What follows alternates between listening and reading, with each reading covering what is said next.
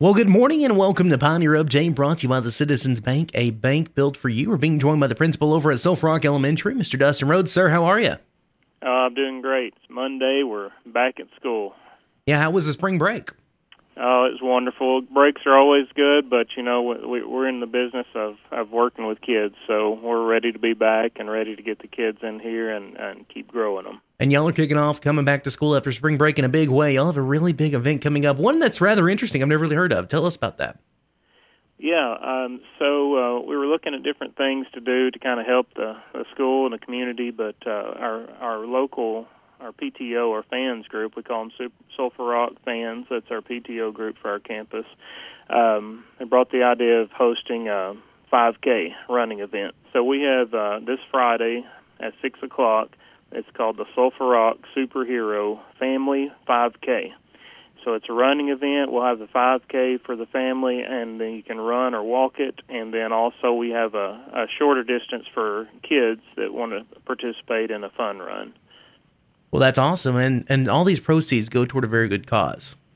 Yeah, they go towards our playground, of course, and as anybody knows, it's very expensive to add playground equipment on public schools. So it is something that we're kind of taking part in. Our fans group helped start this a couple years ago, and we're calling it Miss Johnny's Playground because Johnny Moore did so much for the school and campus here at Sulphur Rock, and she retired last year, but we named a playground after her, and we've been raising money to add more equipment to that playground, just to keep it nice, keep something fun out there for the kids. So we're kind of starting our phase 2 for that. So all the proceeds are going to go towards the updating of our playground, and just a really neat event that's going to help bring that up to par and really grow our campus.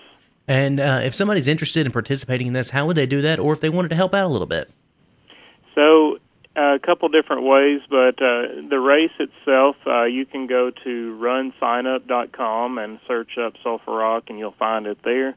We've got links on our Facebook page for the campus and on our fans Facebook page, and it'll also be on our website as well as the school district website. And get signed up for that. You can actually sign up all the way up to about 3 o'clock on Friday the 31st. And then if you're late, you can still come in and register by 5:30 and get you registered before the event starts there. Once the completers will get a medal once they get done, and a shirt if we signed up early on time, you get a shirt for that also. So it's going to be a really neat deal. That's the easiest way to sign up. Like I said, if you can't get online and do it, you can definitely come on campus, and it'll be in front of the gym here on the Sulphur Rock campus. And we have an actual 5K cross-country course on our campus as well, and that's the plan right now, is to use that course. However, if we get too much rain, it's too wet, we've got a plan B to use the pavement here in our area to run the 5K on that.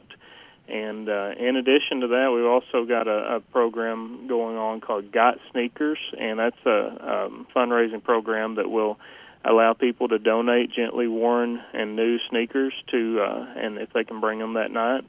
And that will also, the company provides funds for donating those sneakers, and those go back to the school also.